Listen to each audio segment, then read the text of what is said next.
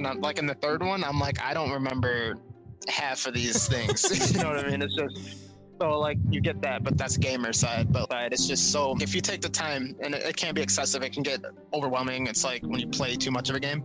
But when you start talking to each of your companions and even random people you just run into, like little, what are they called? NPCs, non-playable characters. When you just start talking to them, you can investigate what like their life is like, and then it spawns all these different conversation points. And I'm like, it just adds all this scale to the game to make it feel more alive. Yep. You know what I mean? And like all these different moving pieces. And I was thinking, I was like, this game is ahead of its time. Like, what? Like, how can you talk to all these different people and they have like family issues that you can bring up, and then that can spawn a mission over here? And it's, I don't know, it's really insane, the level of thought. I was like, if I had to write this, I don't even know where to start. Today on the podcast, I'm joined by Jordan Criss, longtime friend and guest on the podcast. In many ways, this conversation was really us catching up after not talking for a couple of weeks.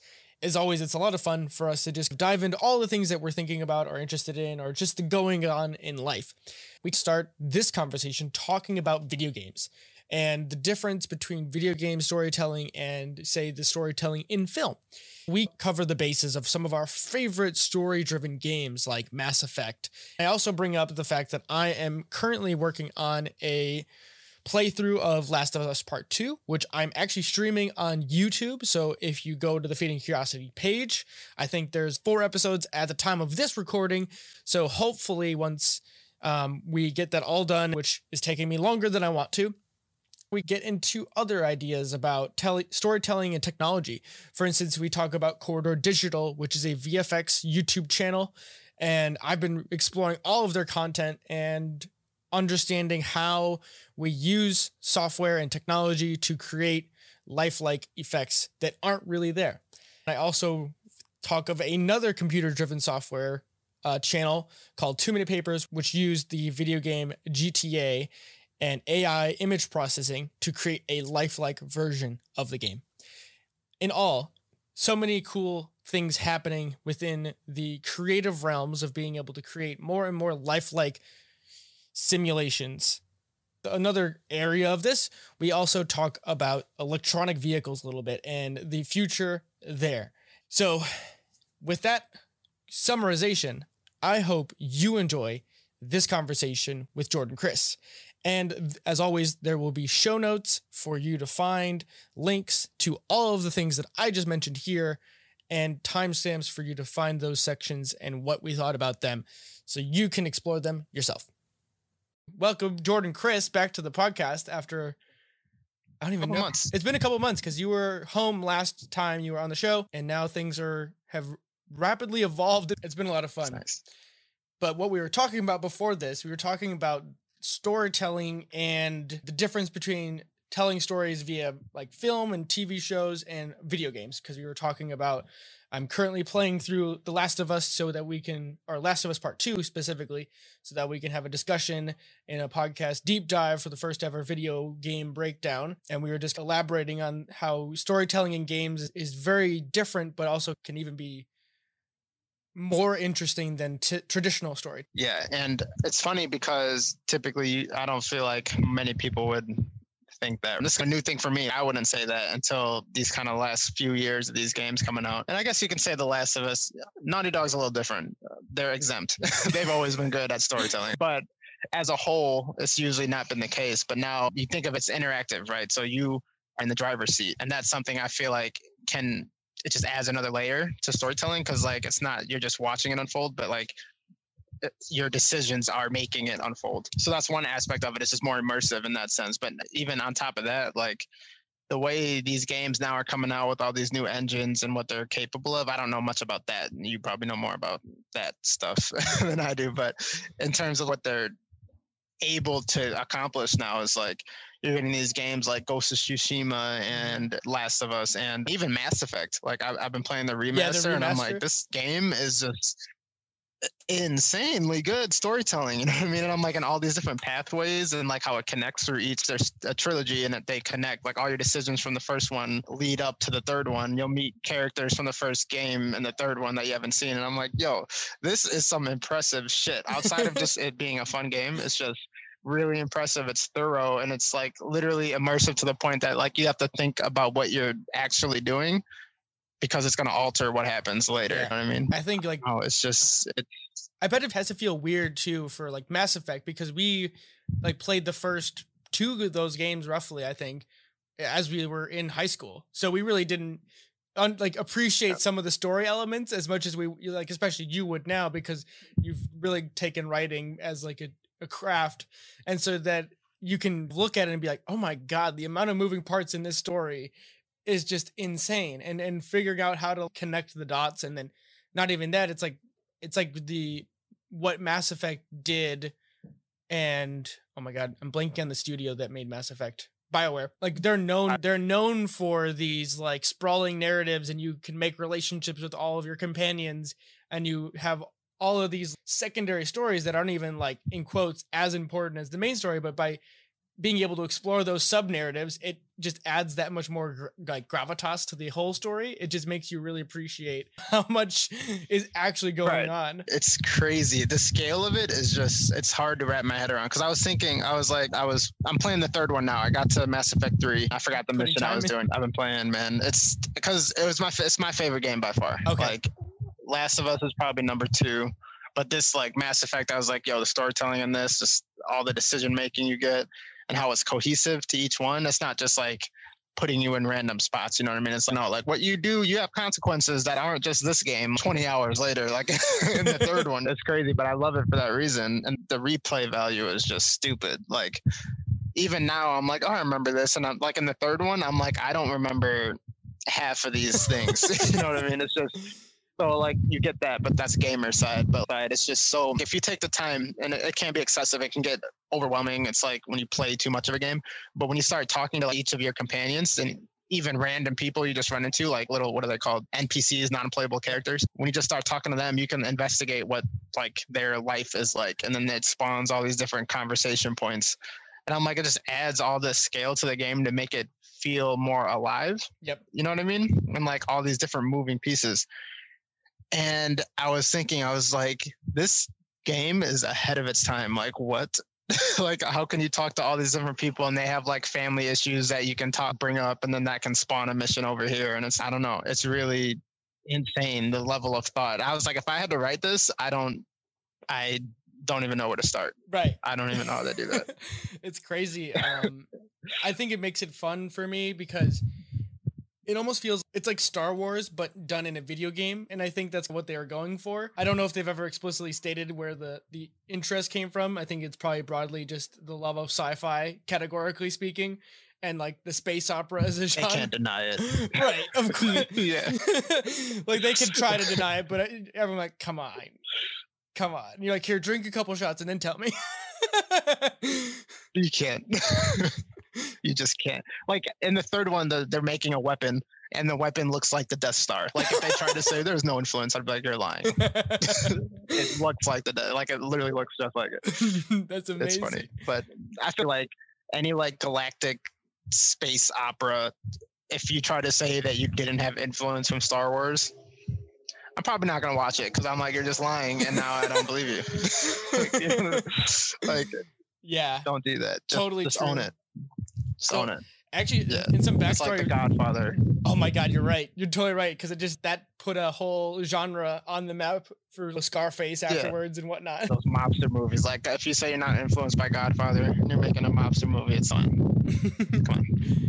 Yeah, it's really interesting to me because, and so in the back end, on at least on video games, what they do is they have it's like a node system. I'm not sure of like what the software is called off the top of my head, but basically you have a dialogue option here. So like you talk to the person, and then you have a branch of all the, options that your character can say to that person that then branches out to the next layer of things. So it starts out one, and then it continues to cascade until all of a sudden you're all the way out. And then the bigger options where it's like the the narrative changing options, those have dotted lines that push all the way out and then like circle back on themselves in some senses. So it's just controlling all of that stuff and just understanding how they all work together is just, the program management of that is just mind-boggling. Yeah, man. Just a little context. I've always been interested in, at some point, I would love to make a video game. Not the engineering. That's right. I am not qualified to write a video game. I would absolutely love to have the chance to do that. And as I was playing this, I'm like, I don't think it's possible to do with just one person. I don't think that's even remotely possible. Just the level of detail that has to go in and immersive and how much depth there is. Yeah. Because you have your main storyline, right? Like you have the through line. I feel like any game, because there's other games like this isn't the only one, but like Red Dead Redemption had a little bit of that. And I mean, there's countless others, right? Cyberpunk a little bit. Probably The Witcher. But the level, there's like, which is a good one. That's actually a really good one. And interesting, that came from short stories. So that's interesting. But in the sense of where you probably have like the writers probably have, this is the intended story, right? If you do everything the right way, there's like an intended story how it's supposed to happen. But to make it more fun, we can have, if you want to be more of a bad guy, then you can be a bad guy, but like with a good heart, or you can be a good guy, or like completely pure good guy, or like a good guy who messes, or a good guy or girl, whatever, who messes up every now and then. And I just couldn't imagine writing all those things to then have to attach them. It's like a web. Then you have your center, and then each thing sprawls out, and then that sprawls out. Each point has, you were explaining, like all these different things that just burst. And I'm like, I couldn't possibly write that. And it's like, even if you think about it too, it's like, imagine as you're like a more traditional writer within typical storytelling arcs, in a video game that allows the player action to affect the overall story, but at the same point, though, you have the same, like the different tiers of options, just to put it in perspective, right? You have like good, bad, and then neutral as like your three core options. But each of those decisions still have to drive your character forward in the story. And still, in some sense, go to the same predetermined conclusion. It just changes it a little bit. And that's a whole other mind-bending option, because when you're a writer, typically, you think of like, how does this character act in the world? So it's like, if your character is a hero of the story, but if he's the bad guy of the story or doesn't care about collateral damage, like it puts it like, it's like almost like you'd have to have a separate team for every like moral framework so that they could just live in that headspace and be like, okay, so if this is like how Shepard acted all the time in every one of these situations, what would be the options? Or how would that push the narrative forward? No, I think that's a good point. They probably do have departments where like, okay, you guys are going to write, I think it's called Paragon and Renegade are like the good and evil in terms of Mass Effect. So they probably have a Paragon team who's like, you guys write this thread, like these threads, and then a Renegade team, like you write these threads, and then an overseer, I would imagine, it might have been completely different, but I would imagine then there was an overseer who made sure it all remained cohesive, because like you can be an asshole in the first game and then change your ways. Oh, I learned my lesson. And so it still has to make sense. It still has to be cohesive. And that's the part it's almost unfathomable, but it's so impressive, especially because the game came out in 2007. Like that's 2007, right? Yeah, the first game I think was 2007. Yeah, some around that time, like that's pre-2010. That's so insane. It's crazy, but the level of detail is, and you have to have a foresight to know, okay, this is where we want to go with this. Yeah. You know what I mean? Because I don't think this is one of those things that you can figure it out as you go. You had to know where you're ending, but then you had to know, but there's like 6 possible ways to end this, and then we have to line up those 6 possible endings. You know, it's just, dude, I don't know. I mean, the perfect splintering from like in comparison, or like the closest thing we have in comparison to this in film is the Marvel films for over the last 10 years, where you finally get to, I don't know if you saw it this way, but I for sure didn't see it coming, where that every Marvel film, like after the first Iron Man, was like putting building blocks in place to foreshadow the next films.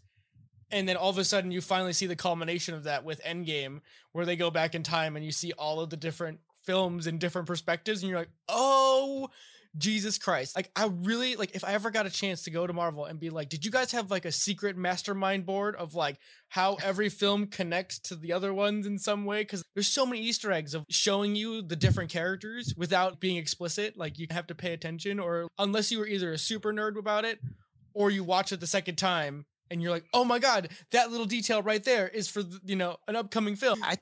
Personally, I think, I don't know for sure, but I think they knew. I think it was very calculated because of the way it lined up. It feels like it had to be.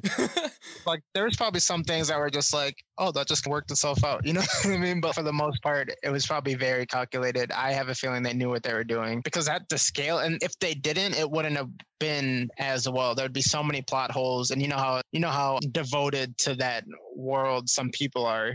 Like, even yourself with Spider-Man, but like some people probably even more than you are. Oh yeah, are just sure. Like completely enthralled with the Marvel comics. They would have called out every single plot hole that's out there, nitpicking. But at like, generally speaking, it's very thorough. There's not a lot of plot holes, if any, in that entire series from Iron Man 1 to now. It's honestly crazy, and the fact that it worked out in the way that it did. Like, I actually found out recently because I found this YouTube channel called Corridor, and they do a whole bunch of VFX stuff. They're primarily a YouTube channel that just does VFX work, because they became interested in it, and then all of a sudden it was like they became interested, plus YouTube, and then computing power itself just got better, so they could do awesome VFX work with a really tiny team. And so they'll do this version where they react to good, bad, and ugly VFX. And so they've actually sat down with some of the Marvel people and talked about the Marvel films. So if you've seen the one scene where they're all walking in their red and white suit before they go into the back in time. And Endgame, in Endgame, because they filmed both of those films back to back, the two Endgame ones, those suits were full CGI. They weren't real suits. Really? Yeah, it's crazy. I had no idea. I was like, what the hell? Yeah, I wouldn't have guessed that. And then it's like even cooler, because when you start like looking into like how some of these scenes were like made, like Weta Digital did like some of the big battle scenes. And so Weta Workshop was started because of the Lord of the Rings films. Yeah. And so it's all of a sudden you have this crazy lineage of VFX studios and just who do epic things that just have the ability to work on these, even like it's just a lineage of epic things as they just get to refine their craft as artists. Basically, it's just such a cool like way for all these like different people who just get really good at what they do and continue to be like really good at what they do. Right. Damn, I actually didn't know what was involved in that. But that another makes thing I sense learned now. about. But right, it makes sense. Right. Like you'd think they would, of all people. I think Lord of the Rings was one of the first, as far as VFX goes, was like, damn, that's really good. In like 2001 or so. I think so. Around then. It was the early 2000s, and it was like, oh damn. Yeah, even that. But then Two Towers is the one that stuck out to me. Return of the King 2, but the second one, what, Helm's Deep was it? Yeah, with the big battle scene where all the orcs are in that castle. Like them built, like didn't they actually build that? They like, built parts of it, and then it was like green screens to increase the scale of things. But yeah, but I'm like, dude. Yeah, that's insane. And one, New Zealand must be beautiful. I want to go. I want to go there because damn, like it's just like seeing how old those movies are, which is I hate that those movies are considered old now.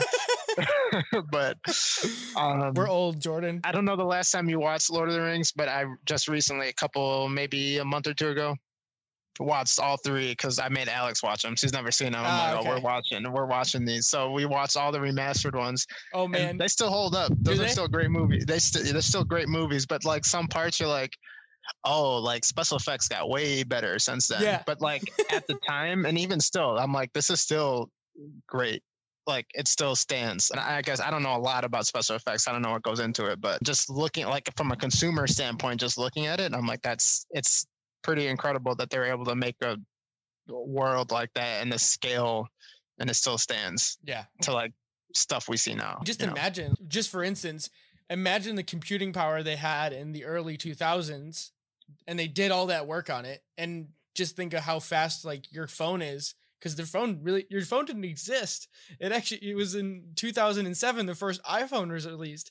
So before, like, you're talking about like many years of miniaturization of technology to allow phones to do half of the things they can even do. So you're really like, it's incredible just what technology has allowed us to do to push the image processing and like just what we can do for like 3D rendering and making things look way more realistic, which goes to show just how good those people were with what they had. Yeah. I'd be curious to what else they've had their hands in, because if I'm making something that needs to be scaled to that, like that large, they're probably first on my list to be like, hey, y'all want to help me on this? I trust you. You got a good track record. Avengers, Lord of the Rings, you're good. Right. Like anything epic is their number one on the call list. What's interesting though is I read this somewhere. They don't get involved in video games. Oh, really? That's interesting. Which is interesting. They're just not interested. I read that. Yeah, I'd have to fact check that, but I'm pretty sure I read that. And I was curious why that wouldn't be the case. Cause I feel like they would kill, if they can do that with a movie, they would just kill like a video game franchise, especially like a Lord of the Rings one or something. But yeah, I'm curious if there's any overlap like within VFX and then doing model building, for instance, like the 3D rendering of like how your character moves in the video game world. I don't have any idea if this is true or not, but is there overlap between those two skill sets so that you can create, because I feel like it's similar things. The only difference is that you have to create a way for the character to be controlled in the world if it's a playable character. Otherwise it would be just like you just have a program that runs those movements as like as a non-playable character. I have no idea. I'm not sure. I think video games might be more animation, but I just figure, because I'm sure in Lord of the Rings, like I know not all of those horses were real horses, so they had to do some animation. You know what I mean? Yeah. And then, so I'm curious. That's a good question. The cool thing too in those bigger scenes is they actually started using some early forms of machine learning for those like larger simulated battles for all those horses or like the running figures on the field. And because they use early forms of machine learning, some of the figures would actually they would zoom in and like some of the special effects are the special features at the end of it, and you'd see some of the orcs running away even though they should be running into the battle. Really? So like the AI was like learning that some of those, like it was giving values to some of those characters so that like it was like making it real that some of those miscellaneous soldiers were like, oh fuck this thing, I'm getting out. That's so crazy.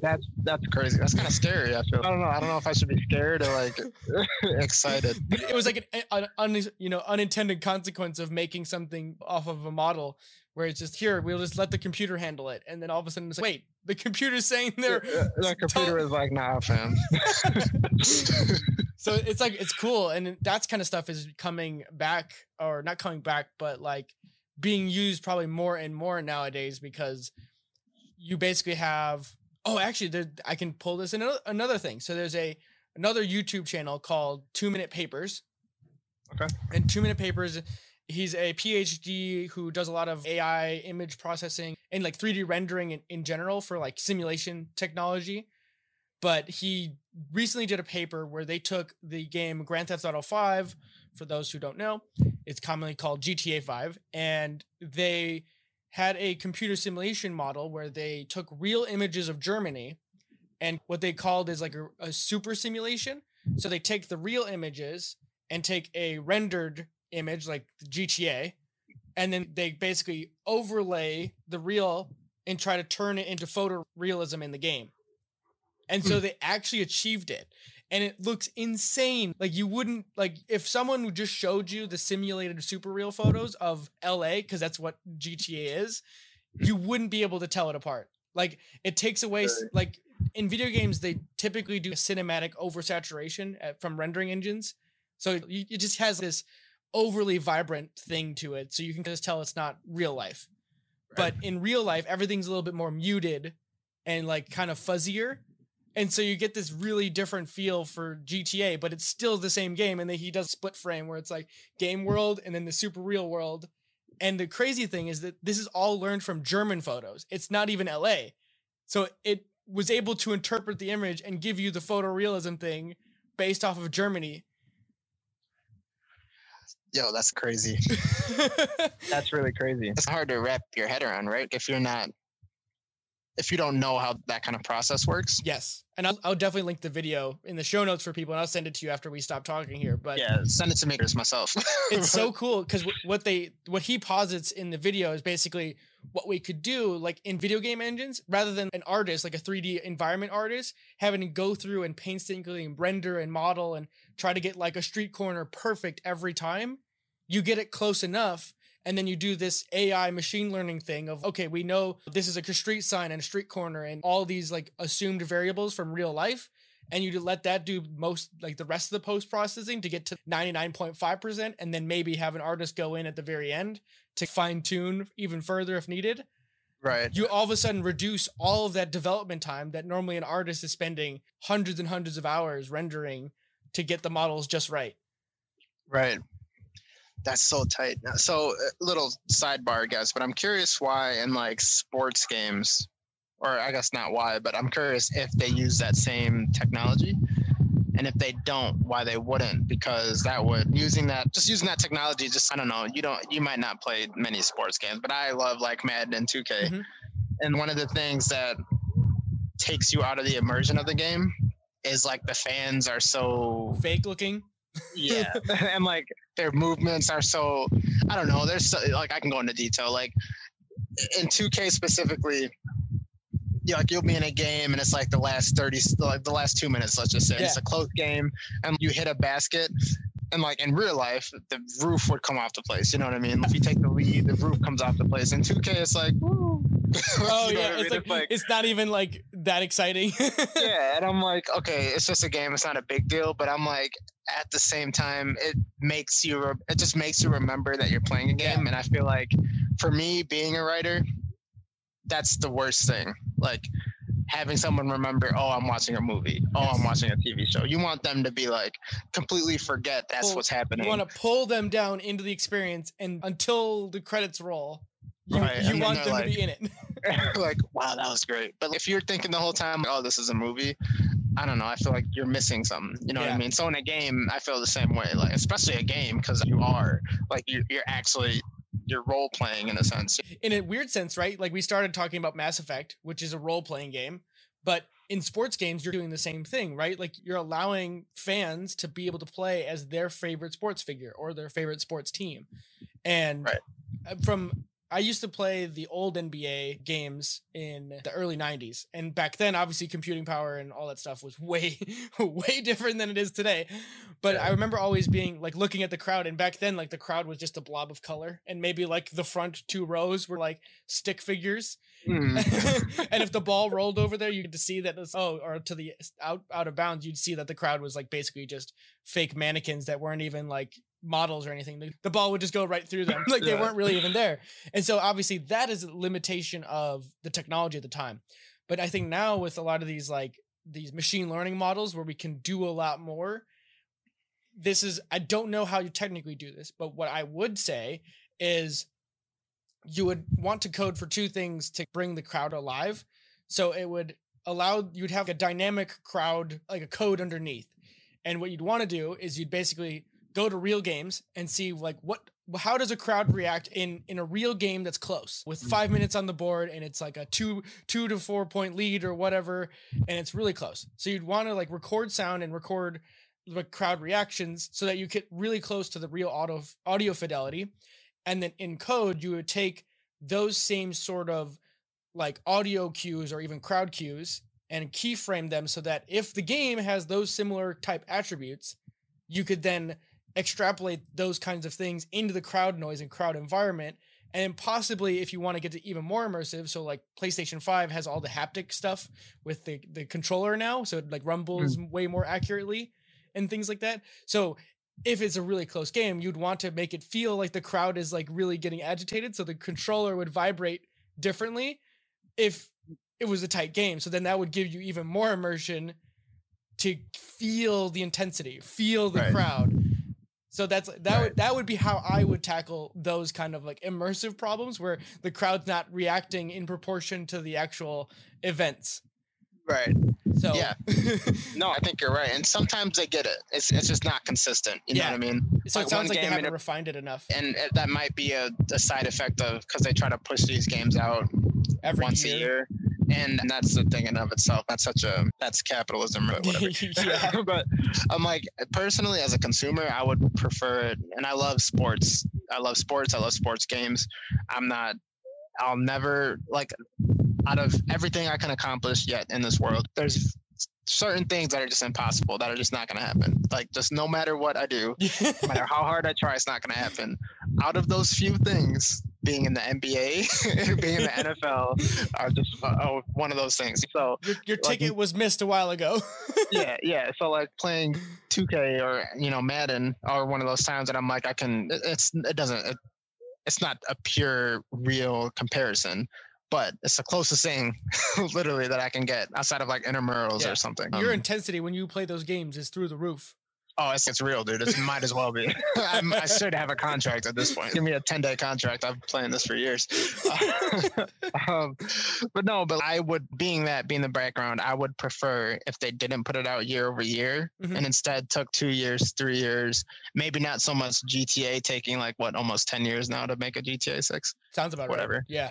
But taking a couple years to like refine those like small little lapses that they might miss year over year, because it just ends up being the same thing, and you get a little bit better of like athlete rendering, maybe a little bit more sweat or something. Yeah, you get like one more person in the crowd that you can pick out. Like, come on. I think in those games, because they come out so frequently, a lot of the like engineers and technical people that you never hear about, though, I feel like those guys are probably like, come on, like they want to push it way more. Please let us try these things out. But because they push them out so often, they're like, let's not break something if we know it's already working, Right. And especially because sports is evolving and all that kind of stuff all the time. Because it's like, man, this conversation is so weird. I'm pulling in so many different things that I've been exploring. It's like, I've been recently started watching the F1 series on Netflix, and I've never been really big into racing, but this, for whatever reason, the way they film this F1 series really makes it like super interesting to understand the narratives of the companies the companies and then the teams and the drivers are like that race in this crazy race. And so that kind of forced me to actually download Forza and play a racing game, because I was just like, oh my God, I'm just like the intensity of racing and like that idea to, maybe it's partly the engineer in me, because I really enjoy the idea of a driver being symbiotic with technology, where like in F1 racing, you're going like 230 miles an hour on straights, and anything you mess up, you're in a wall and your car is shattered. Like, it's something crazy. And then the other part of that is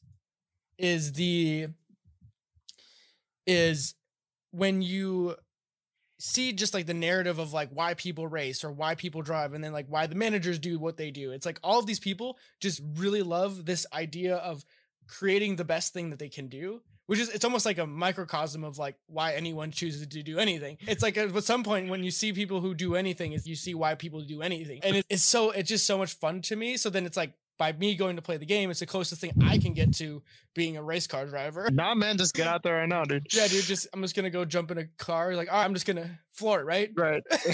Floor it?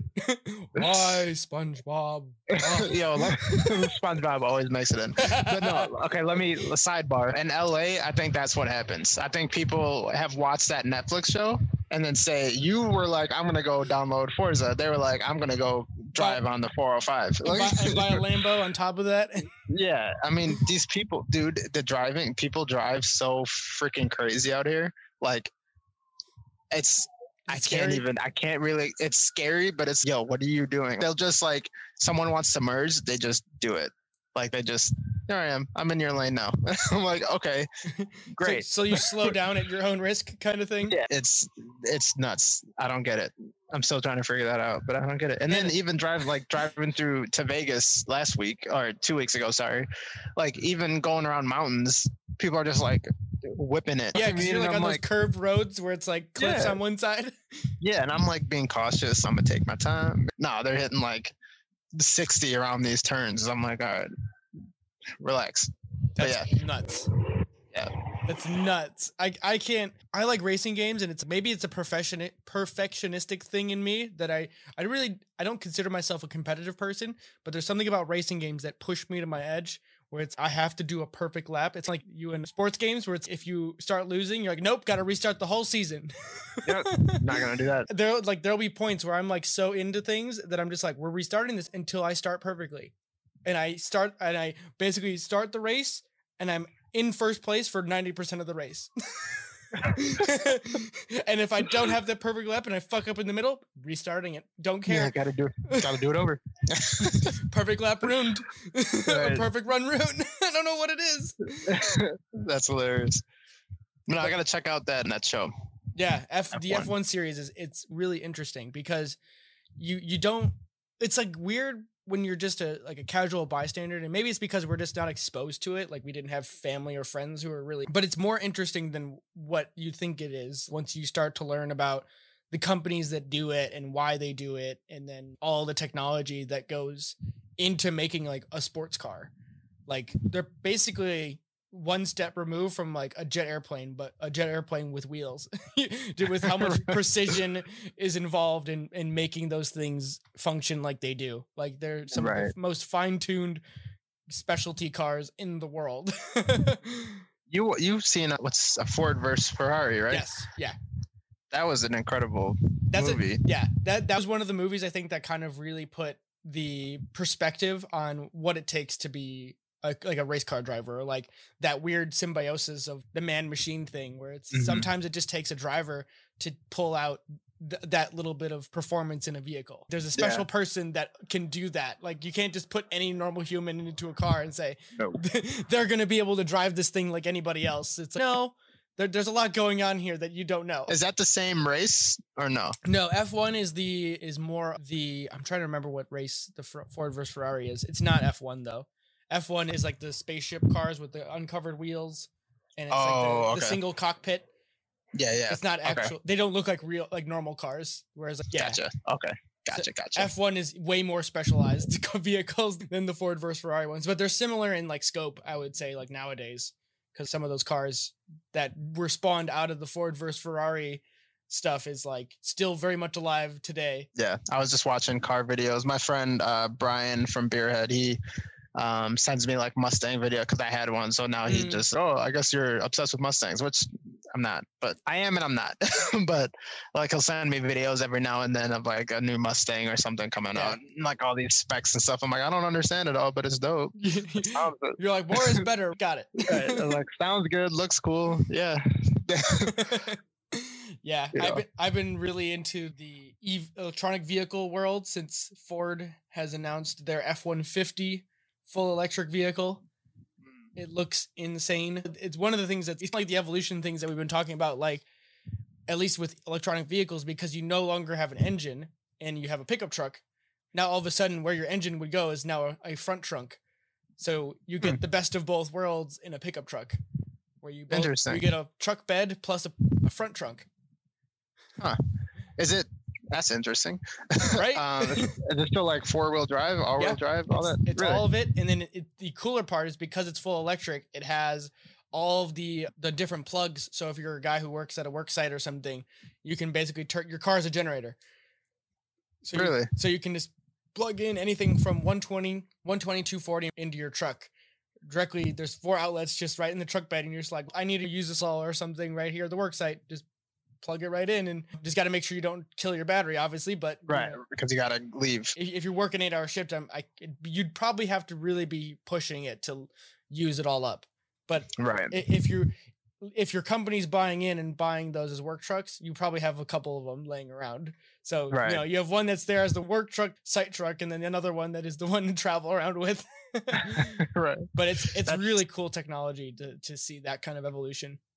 Yeah, I wonder if that's going to be the new like standard, because out here there's so many. Maybe it's in Chicago too. Maybe I just didn't notice, but I see a lot of, I don't even know what you call them, charging ports for electric cars. Like they're super, like almost every block. That's awesome. You know what I mean? Like super common. I feel like it started out there by you guys more than anyone. Like it started to show up more. Like they had a Tesla charging station close to us, and they recently doubled the amount of charging ports there.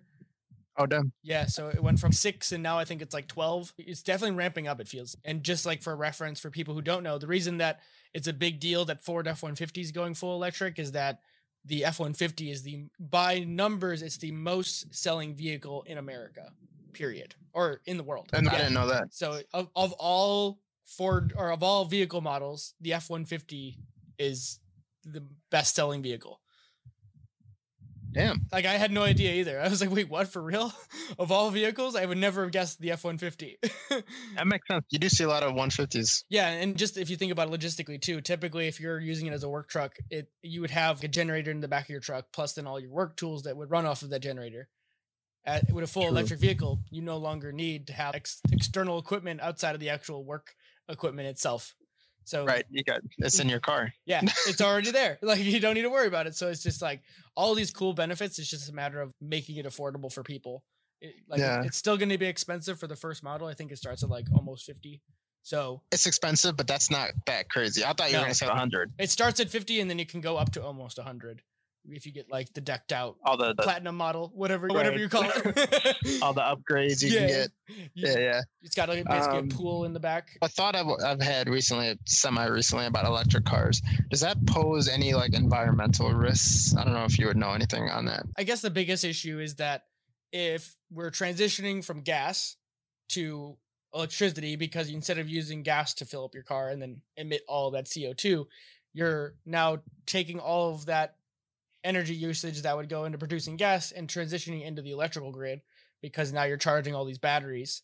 So basically, if the process to generate electricity is dirtier than the process to create gasoline fuel, then there's your risk.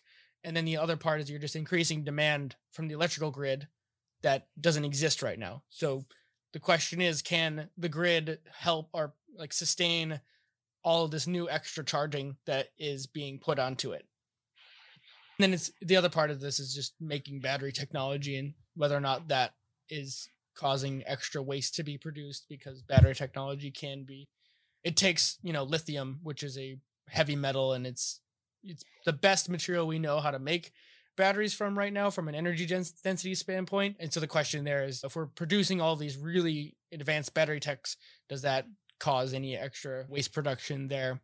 Which it seems like we've actually made it better. Like, some of the first generation batteries used to degrade pretty quickly, where it would go to like 70% of capacity after a few, I want to say 50,000 miles or something like that. But now it seems like they've mitigated that limitation and it's only 5% degradation. Okay. So you don't really get a lot of loss. So right. They seem pretty stable in that sense. That's interesting. Yeah. I'm not very keen on environmental things, but I was always curious. I'm like, I feel like everything has a downside, right? The big thing is that, this might be overly technical, but basically when you're charging a battery, it's like you're using up capacity of the system, and it's based on, it's not really an inductive, it's a capacitive load. So it takes longer. If you imagine a graph, it has a slow ramp time. And so it's running your AC. So running ACs in the summertime when it's hot, it puts a lot of load on the overall network. So like places like where you live, they would do like selective brownouts. So to pull back some of the load on the grid, so it's not stressed all the time. So that's why we really need to start basically adapting our grid so that we have like storage, so that we can have more reactive capacity, so that when there is high demand situations, that then you can ramp up. Because you can imagine that as more people get electronic vehicles, that they're going to plug in their vehicle at home at night, which typically it gets cooler at night. So you're expecting that the demand on the network, the power network, isn't as big. But then all of a sudden it's like during the peak time, you have two peaks then, like around noon because it's hot. Yeah. And then you have a charging peak time. That's when people get home from work. Gotcha. So that's how you think about it at large scale. Like at small scale, it's not a big deal because you're not using a whole lot as a single person. But when you multiply it by 100,000 vehicles or whatever, that's when you start having to think about these things like this in scale. That's the environmental aspect, at least. Gotcha. Okay. That makes sense. Yeah. That makes sense. For sure. So Houston, better be careful. Yeah, places that are hot, typically hot and stuff like that. There's a lot of logistics that go into play here, and hopefully we get better at it. I think the other part of this is as more people install like solar roofs and stuff like that, you can start to have like your own personal storage at your house that could then charge your car. That could then like just help smooth out some of the demand issues. Okay, that makes sense. So sidebar, talking about heat. Yeah. A lot of sidebars. Speaking on heat. So went to Vegas for the first time. And it's fun. Good time. Good time. Have you been? Haven't been there. I have not been there yet. I would like to go at some point. Yeah, we need to go. We need to go. It was a good trip, expensive trip. I feel like it was much needed though, considering you guys haven't really done a vacation thing in a while. Yeah. But it was fun. It was for my brother's birthday. Oh, dope. So his birthday was that weekend. So they were there from Thursday to Friday to Tuesday, and we only went Sunday, Monday, Tuesday. Left Tuesday morning, afternoon. Anyway, okay. So I am a darker skinned individual, right? I have a melanin. So most of my life, I've never really, and I know everyone needs sunscreen. I've never needed sunscreen. Right. Like I've never experienced sunburn. That's just never been a real worry. If we were going to the beach, I didn't think, oh shit, I forgot my sunscreen. Like I was like, I'll be straight. You know what I mean? Like I'll be good to go. Where like our friend Ben, on the other hand, it would be almost devastating. He'd turn into a lobster by the end of the day. Yeah, like he has consequences. So we go we're going to Vegas, and the day we get there, they're at a pool party at Circa on the roof, and we get ready, we do our thing, we go, and it's a pool party, so I get in the water, and I'm like sitting there, and I'm like looking around, and I'm like, yo, I feel like a pumpernickel, dude. like when I tell you I was so hot and I was like, I don't like this. I was like, yo, we have to go. I was like, I don't like what I'm feeling, but I get it. And I'm sorry for all the shit I've ever talked.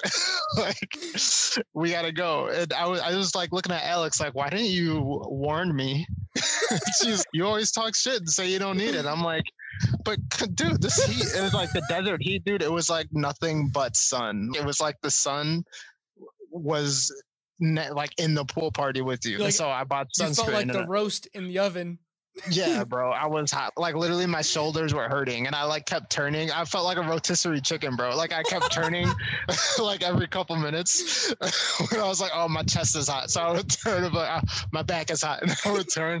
I'm like, I'm literally cooking. I'm about to be well done. Like we gotta get out of here. So we left after an hour or something like that. What was the temperature? It had to be in the 90s. It was hundreds, dude. Oh, like the whole weekend it was like 100 degrees. Like driving there, we had the AC blowing, and I just rolled down the windows every now and then. So I'd roll down the window, and it would be like heat smacks you in the face. Yeah. Just like, I'm like, oh, roll them up. Never mind. Dude, I don't want the window open. Dude, it is hot. I'm like, I don't know how people live out here. It's hot. It's hot. It's not humid though, but it's just it's a dry heat. Yeah. Because I'm like, that's what it's out here now. Chicago is in full summer humidity mode right now. Earlier today, before it had a sporadic thunderstorm, it was like 93 and 90% humidity.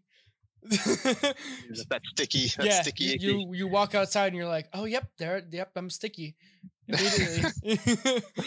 But I totally feel you on the sunburn part of it, because it was obviously I am a lighter skinned individual, so I have to pay attention to it a little bit. But we were in Michigan. It was like 90 again out there. And we spent 2 hours outdoors peeling.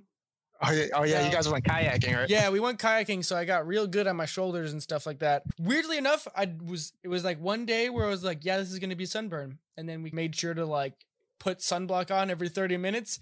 Basically, it's like anytime I felt hot, it was like, okay, cool, time to put more sunblock on. I didn't know, like, I get it. I get it. I've never experienced that before, but yeah. I feel you. I will tell you a story. There was one time when I went to Cancun a long time ago now, when I was like 19, I got sunburn on the inner part of my thighs because we were out on the beach. And I remember getting back to the hotel room after spending out all day in the beach or on the beach. And it was like, why can't I touch my thighs together? This hurts. And I remember looking in you could see a line where the suntan had already started. And then you'd see the rest of the sunburn had started. And you're like, oh, the place I never would have guessed to get sunburn. And I had to go to sleep with a pillow between my legs so that they wouldn't touch and be extra painful. Oh my God. That's the worst spot. That has to be the worst spot for sun. I can't think of a worse spot than that. No, I didn't actually get sunburned. I didn't, because we left pretty quick. Because I was like, I don't want to feel that. So like we left, and then I literally went to. It was funny because we were talking to our Uber driver, and she's black too, and I was like, yo, I didn't know it was like that. And she's like, oh yeah, you got to go to CVS. So she like dropped me off at CVS so I could get sunscreen. It was hilarious. But I was like, I'm like, I can't do that. So I had never felt it, but I felt pre-sunburn. Yeah. It was like the HIV to sunburn. Like it wasn't, you know what I mean? Yeah. Sunburn is one of those weirdest things. It's your body telling you this sucks, but it's once it's over, you're good. At least until which is most things. Once it's over, it's fine. But I was like, I'm good. Like out of all the life experiences, like, there's so many things in life that we can go through and we can experience and see as a person, and like you want to have a well-rounded life. If there was if I had to make a list of things I'm okay with not experiencing, sunburn is probably at the top. You guys probably like number one on that list. Like, I'll be okay if I never know what that feels like. I'll be straight. Like, I'm gonna be honest. Like, I'll let other people experience that. Yeah, tell me about it, and I'll take your word for it. Don't want to feel that. I'm good. I don't know if you saw. There was a guy who recently he was sunbathing, I think it was, or he was wearing his mask, and he forgot to take off his mask while he was sunbathing outside and took a nap. And it was tan. It wasn't tan. Let's just put it this way. He was probably someone from Northern Ireland who skips the tanning part and goes straight to Red Lobster. So he had a perfect mask shape circle around his nose and mouth, and then you could see the strings that go around his ears. And he's like, how am I supposed to go to work now? Oh my God, I'll see if I like can a client meeting. Dude, it's like, I'll see if I find the video on Instagram that I saw. It was really funny and really unfortunate. Wow. Thankfully, you won't ever have to experience that level of. Yeah, I'll be good. But no, I got sunscreen now, so I'm good. I'm like double good because I learned my lesson, you know? Especially because my lesson. You guys get a lot of sun out there too in general. Like, I'm assuming, or at least now that it's not during fire season, because that was like probably the most blocked out the sun it ever was for you guys. And the fires, but we moved in August, and so a lot of that fire season came in like September. Okay. So we have a little bit. It probably starts drying out around now. I don't know. It's still new enough to the point where I don't really know the cycles like that. Yeah. But the weather's been immaculate these last couple of weeks. I'm sure it's been in Chicago, like pretty much everywhere. The weather is probably really good. But yeah, it's definitely full summer. Yeah, you can't beat it here. It's sunny every day. Like it's like how it is. We're on Zoom. Yeah. For people listening, so it's like this every day. It looks like perfect weather, sunny and just generally nice. And that's probably a huge part of the draw. But it's funny because it almost makes you like being in Chicago when it's like you have certain days or certain amounts of time when the weather is at its peak. So you have to be outside. You have to get outside during those times. Here, it's like, I'll just go out tomorrow. It's like really easy to say that. I'll just do it tomorrow. You know what I mean? Because it's going to be nice tomorrow. Yeah. That's weird to me. So it's give and take with everything. It's give and take. Because I'm so used to like you like start taking things for granted. Yeah, I'm always like, oh, it's nice out here, or like 90 degrees or whatever. I'm like, I'm going outside because I don't have a clue when it could rain for the next 3 days, or especially when Chicago's changing weather. It's like cloudy and boring and gray, so you get depressed. Right. When everything is gray for a week straight, you're like, I haven't seen the sun in a week. Why? Imagine Seattle. Oh God, I don't know if I could do it. Honestly. The sun is great. I live there, but it's my number, as of right now, it's the number one place I want to visit in the U.S. Oh, really? In Seattle. Anything specific? Yeah, I don't know, but I think that's why I want to go so bad, because I don't know why I feel that strongly about it. Outside of the fact that it's beautiful, even with the overcast, like it is a beautiful city. So outside of that, I'm like, I don't know what it is, but I've had that feeling for a long time. So I'm like, I feel like I just need to check that off the box, Yeah, just see what it's all about. It'd probably cool to go there during like springish or so, where everything starts going green. Yeah, it's probably right about now. Probably a good time. Yeah, I would say so. I don't know what the weather gets like over there. I was gonna say we just have a friend, one of our best friends, moving to New York. Gives us an excuse to go there. We got Florida too. It's weird. I know. Florida too. We need to make a trip out there. Yeah, maybe that should be the move instead of going to like the NOLA thing with plane tickets on the rise. Mm-hmm.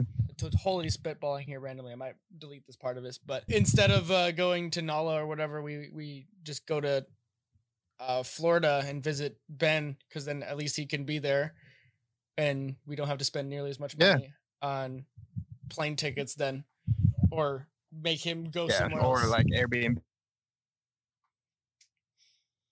Yeah. Mm-hmm. I'd be down for that and go to Jacksonville. Yeah. Because Joe was saying Nashville, and I'm like, I just like Nashville. I'm sure it's cool. I'm sure it's a fun time. But I'm like, I just don't care to go to Nashville. You know what I mean? It's not somewhere on your list that you care about. I don't know. I just don't care to go. Yeah, I don't blame you. I'm sure I'll go at some point, but I'm like, yeah. So I was like, I'll pass that one. Alex said the same thing. She was like, yeah, if I had to think of everywhere to go, Nashville would be like way towards the bottom. And I'm like, that's how I think. But I'm sure it's a great time. That's not like a hating. Like, I'm sure it's really fun. Yeah, it just doesn't sound worth the money to you, which is fine. The other part, especially for like the first trip.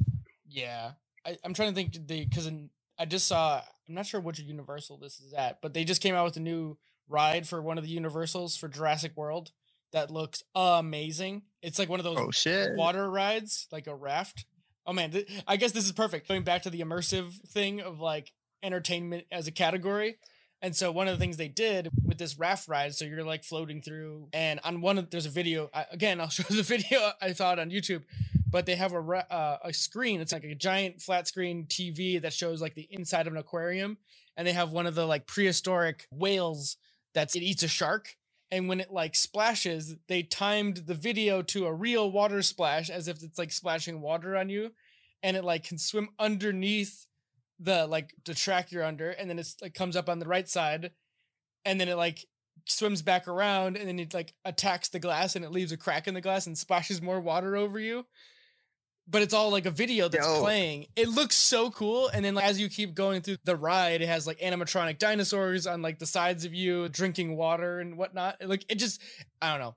Me and dinosaurs. No, that sounds dope as fuck. Plus it's just like summertime. You get covered in water on a ride at Universal. I know you went and saw the Harry Potter area there. So it's just like on par with that. Plus I really just want to go see the Star Wars area too, if that's where we would be. Oh no, Universal. Is there a Star Wars one? There's that's at Disneyland, I think. Disneyland has a. Oh, okay. I'm conflating the two. Star Wars World. They have a Star Wars section that opened up. I want to say 2 years ago. That could totally be off, but yeah, they like you can walk in there and they have like actual real cantinas of you can buy the blue drink that's from the films as like a beer or something. Yeah, it's dope. Okay. Dude, the hospitality, like Disney's, Universal, I guess that's Universal, but their hospitality expertise is off the charts, dude. Like, that's really dope. Like, we definitely need to do that just because when we went to the Harry Potter world, I just remember thinking, this is one of the most impressive things I've ever seen. This was someone's idea. So immersive, I'm assuming. Like someone. Yeah, it was immersive, but it was just impressive because I'm like, some lady was, I don't know if she was homeless, but broke and thought of something, of a story. And however many 20, 30 years later, it turns into this. To me, that's one of the coolest things in the world. What turns into this hospitality, like we have drinks of a drink. Okay, I don't know how much thought she put into the drinks that they were drinking in Harry Potter, but the fact that they were like, we're going to make this part of the thing. Like we're going to have butter beers, and it's like one of the biggest draws of this whole place. And I don't know. It's just so dope. Like the interactive wands you have, and like it interacts with the setting. Like you can wave it at, I think the dragon, and it like roars or something. I'm just That's so cool, dude. It's just really tight. It's just really dope. Yeah, I would love to go do that. Yeah, we got to see the Star Wars one. That I would love to. I really would like to eventually surprise my dad with the Star Wars one and just be like, Dad, we're taking time off and we're just going to go for a week. And he's just going to be a big kid at Star Wars, the Star Wars land. Because, you would love that. You'd have to get him a lightsaber. Oh yeah, for sure. I think they have like a build your own lightsaber, build the bear, but lightsaber style. So it would be so cool just to be able to go do that and have a reason to just do that in some sense, because it's like one of those things you should experience once or at least one time. Especially if you're into it. If that's you have to. But yeah, we should make that happen. That Disney World is in Orlando. Yeah, it's 2 hours away from, I think, Jacksonville. Yeah, so that's when I went, that's where I stayed in Orlando, and then Ben and Diana just met. They're like 2 hours, but opposite directions. Oh, really? It's like Ben's north and Diana's like southwest. Oh, wow. But they're both like 2 hours away, so they just met there. So it worked out. But that does work out. We should definitely do that. That might be the better move. Get an Airbnb in Orlando or something instead, and just position it so that Ben can meet us out there. Mm-hmm. Yeah. That sounds like the move. Yeah, I think so too. Especially now that everything's opening back up. I'm looking forward to getting back out in the world and actually doing the travel that I wanted to do and just haven't put the time on the calendar to do. Yeah, man. It's crazy. I'm so happy, dude. I don't know. It's almost happening faster than I thought it would. I agree. I don't know if you feel that. It definitely, especially the last month since I'm back, like I told you, I'm back in the office and working as if nothing ever happened, it seems. And I don't know if it's making up for lost time, but it's almost like, it's like a shrug, maybe. Like we went through all of this stuff and it was like, we did what we had to do because we weren't sure. But for the most part, it's just like, all right, let's just move on. Like we know we're vaccinated. It covers our bases. And if you get sick, well, it's, what just happens to people, right? There's like a certain percentage of the time you just get sick or you just happen to get sick for whatever reason. So that's right. There's not much extra thought put into it beyond maybe there's still like sanitizing stuff around a little bit, but it's, for the most part, I think people are desensitized to all of the extra worrying. And I think, at least from what I've noticed, like just ready to get back and like hang out with friends again, like making plans rather than just being like, I was just talking to our friend Nick Bugle yesterday. We went out for dinner and it was like, yeah, it felt weird being Friday night and being like, oh, I guess I'm not doing anything on a Friday night. And then now it's, oh wait, it's a Friday night. I can go out and do something. Like I can plan dinner and hey, who wants to go to breakfast or do things again rather than just being right. Like do nothing, like treat Friday night like it's a normal day and go to sleep at the same time or whatever, or stay up longer. Right. Like your version of going out is like playing video games for an extra couple hours rather than. It's so weird, but it's dope. I'm happy because personally speaking, like now I can experience the new city I'm in. Yeah. And I'm looking at some of the scenery behind you, just like being able to take it in and it just looks different than Chicago, right? Which is so cool to just be a part of that in some sense. And then I don't know, maybe it's cool to just talk about some of the things you guys have done as things have opened up, just like highlight. Yeah. So it's still not all the way open. I guess I should start with that. It's like, it's getting there, but I think we started really feeling it around my birthday. And that was before, was it? Yeah. That was before we were vaccinated, like the week before. I think it was that next week is when we got vaccinated, but my birthday was on the 17th of May. And we went to an art show. I forget what it's called, Shattered Glass Art Show at the Jeffrey. I'm going to forget the name. Jeffrey something like exhibit. And it was curated by these guys. And it was basically like highlighting all these Black and people of color artists. I mean, it was talking about like historically in America, what those experiences are like through art. So it was really dope. Some of the best artists I've ever seen. So that was cool. But like on top of just the event itself being cool, it was like, yo, we're in a building with all these people here. You know what I mean? This is cool. This is just dope. Then after that, we went to this restaurant called The Nice Guy. Super fancy, super like just the ambiance was just amazing. It's like Drake frequents that restaurant. Oh, wow. They have a drink called the Drake Spritzer, I think it's called. I mean, of course I got that one, but it was good. But it was cool. But so like a lot of eating out, a lot of going to bars for the most part, because it's still not open yet. But as we're seeing like art shows popping up, like these other like short films are having their premieres and stuff like that we're going to try to go to. And like just being able to meet new people, like in the last few weeks, we've met like a lot of people, more people awesome. Than we met the entire time here in the last couple of weeks. Nice. Yeah. So we're still like waiting for it to open, but like clubs are open now. We were driving home last weekend and I was like, yo, that's a club. Like people are going into a club. I was like, you trying to go? But it's just different. We're starting to see the city for instead of being like, I don't know, like a shallow version of itself. Yeah. This whole time we've been here. Like the people are coming alive again. Like, at least for me, it's like I get to see rush hour traffic and I'm like, oh my God, it's like nature is healing. And you're like happy to see that. Like I heard the train station that goes toward Central Station and we're at Pollyanna and you hear the horn go off and you're like, oh my God, there it is. I forgot what it's like to be drowned out by the train. Oh my gosh. Finding peace in annoyances. Wow. I never knew I'd missed a train. Oh, it was like the annoyance part of it reminded me of the mourning doves. There was a mourning dove the other day. Like I walk out of my house and I hear. Let me tell you, I cannot stand those fucking birds. I can't stand them. They're like right outside of my window. Like I'm on the 7th floor, so the roof is right above me. So I think they have a nest right there. Dude, every morning at 6 a.m. on the dot, they just start, and I wake up at 6. So it must be a little earlier. So I wake up at 6 every day, and I swear, like 5:55, they start, and I'm like, dude, it's just 5 minutes, dude. Just give me 5 fucking minutes. Just give me 5 minutes. Oh, I can't stand them. I told Alex, I'm like, I'm gonna go onto the roof and start throwing rocks. I'm not gonna hit him. I'm just gonna scare him away. Like, just get the hell out of here. Oh, I can't stand them. I know those birds have a special place of hatred for you. Yeah, man, I feel like they follow me everywhere. I feel like everywhere I've ever lived, they've been outside of my window. Not a fan. But what was your other thought about the returning to normalcy? Yeah, so you were talking about like traffic and stuff. I was like, that hasn't really changed. There's always traffic here, like traffic, and unless it's a lot worse than this, it's terrifying to think about.